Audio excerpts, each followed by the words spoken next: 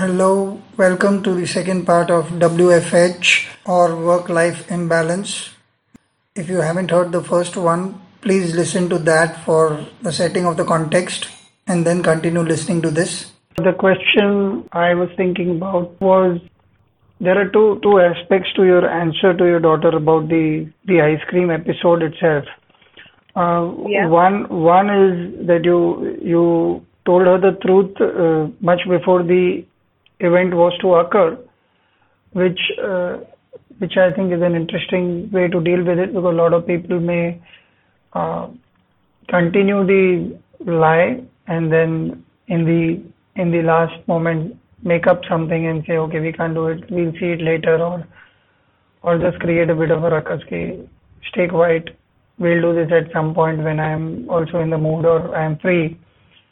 yeah, The second part of that is uh, if you are saying you can have two scoops instead of one, is that a bribe? So this is a two kind of questions. One is do you deal with it honestly because it's purposeful on your part, or is it just one off that happened today? I want to know what are your thoughts about parenting in that aspect. Um, I would say the way I approach with Ria is pretty similar to what I would approach with most of the adults in my life that I care about. So most of the times it is what you see is what you get. It is tough love all the time. So yeah, I mean, I do give her a choice and option about what we can or cannot do. When I try to do something with her, I always kind of give her that option or choice as to what can or cannot be done. And my approach with her is also pretty straightforward, like most of the adults that I care about in my life, that I work with or engage with. So there is no false pretense about so there's no really false pretense or promises about we will do this or we will do that, because I think somewhere you also need to make your child realize that what you do is also equally important. It cannot always be about them. I think that expectation has to be set and managed very, very consistently and repeatedly is what I feel, and I do that with my daughter, and I think she appreciates that. And there have been times when I felt that extra bit of doing something for her. She would be like, "No, Mama, it's okay. We just did this last week. I don't want it again." So I think when you have a very clear and realistic conversation with your children and set expectation, I think they do get it. I think she appreciates the honesty, and she knows that I'm not lying to her or spinning a story. She absolutely knows that, because I'll feel very guilty if I'm spinning a story with her for something as mundane as going and having an ice cream, right? Though it is special at a time like this. So, and I don't think it is a bribe. It is not a bribe according to me.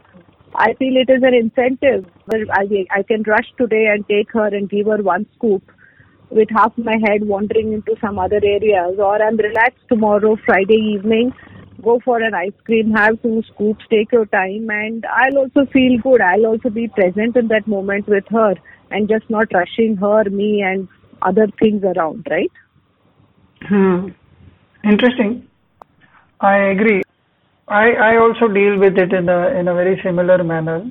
Uh, I Hmm. I speak to her like an equal. Of late, the more important part is when about this uh, aspect of family life, which gets tested most in my case. I also have say similar problems with my wife and my mother, and my brother. This keeps coming back every now and then. They feel that I am too engaged with my technology at that point of time. I need to revisit. I need to revisit and relook at things about do I really engage in work at the time that they are asking me? Can I demarcate uh, when they come and try and engage me in some talk or any chat? Is the work at that point as important? Uh, I think one of the things, okay, there's a question here I have. As a professional, one wants to be counted as being worthy of being depended upon in the professional circles. Do you think it's that what stops us from giving time to the family while we are at home right now? I would probably say yes and no because I think subconsciously we all take our families for granted, right? And I think let's speak for ourselves. There are people I'm sure who give a lot of time to their families, perhaps.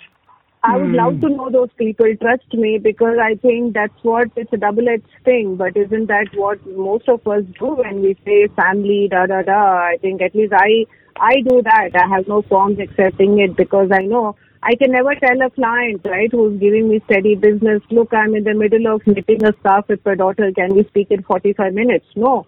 Whereas I can tell my daughter, I'll probably buy you more knitting kits if I speak to the client. So it is as simple as that. Correct? I have done the opposite also sometimes, not as often, but I have started making a conscious effort for quite some time because I have realized there is no ending to work and there's no ending to saying no to clients. However, I will admit it's been difficult. There are times when you just made a promise and you're trying to do something and suddenly something else has come up. I try and make up sometime as so sometimes if I have promised her that we'll go for a movie or go out for ice cream, so I'll take her out for ice cream once she comes back and goes off to sleep. So then I start my work at 11:30 in the night and I have to let go of my sleep. There is sacrifice at some point of time. But I think you've got to even it out with family. Can we delve a little on this? Why does family assume no importance for us? If it isn't, say if you start speaking for yourself, I would want to hear you also, and I would want to ponder if I have the same habit, and I think I do. So what is it that makes me behave like this? I would want to look a little deeper there. Why does family hold not much importance considering that we spend so much time and we have a combined destiny almost in a very strong manner? No, I wouldn't say that family is not important. I mean, of course they are important, but then I think the way I look at it, Bunty, is one fix the other, right? I mean, if you have a job or you are running a business, you get a certain income that affords you other things, and you are doing it for your family as well. So in a way, it is one, how do I articulate this? It is a means to an end or an end to a mean, depending on how one looks at it. So I would disagree that we don't give importance to our family. I think we do. It is just that we know that family is more flexible and understanding, and I guess most times it works both ways as well. I think we, at the end of the day, we are only answerable to ourselves as to how we manage and prioritize things. And like you said, eventually if we're able to even it out at the end of the week or end of the day, and I think that is all what matters. Because each of us are going to have a different version of work-life balance, which I don't really believe in. Because one day you will have a lot of things to do and next day you may not have anything to do. And now with the COVID situation, we don't even know people who are employed. We don't even know if they are going to have a job the next month or if this is going to be the last paycheck. So things like that, right? So you are holding on to something more important that provides and takes care of other areas of your life that are equally important. Mm. But those things with your family at this point in time, to some extent, they are negotiable, and I think one should do it without any guilt because you're doing it for your family, aren't you? Whether you're working late or talking to a client or taking on that extra work, somewhere at the back of your mind, you are doing it for them. So it comes at a cost. You pay a price for it, right? And you decide what that is going to be. I have a point of view on that. I'm thinking whether we really do it for them or does it give a I speak for myself. Does it give us an intellectual kick or creative high? In my case, being a creative person, to be able to do this rather than um, for them alone. Very often, I would think I have the only person that I've really lived for is myself, and everybody else is perhaps an extension of me. So I try and make it sound like yes, I do it for them as well. Um, in all seriousness, it all comes down to giving a lot of attention and time to what I want out of it. And I think that's a very big topic itself for Yes. a different podcast where we figure out where does selfishness end and where does selflessness start. Perhaps I don't know. We could take that up.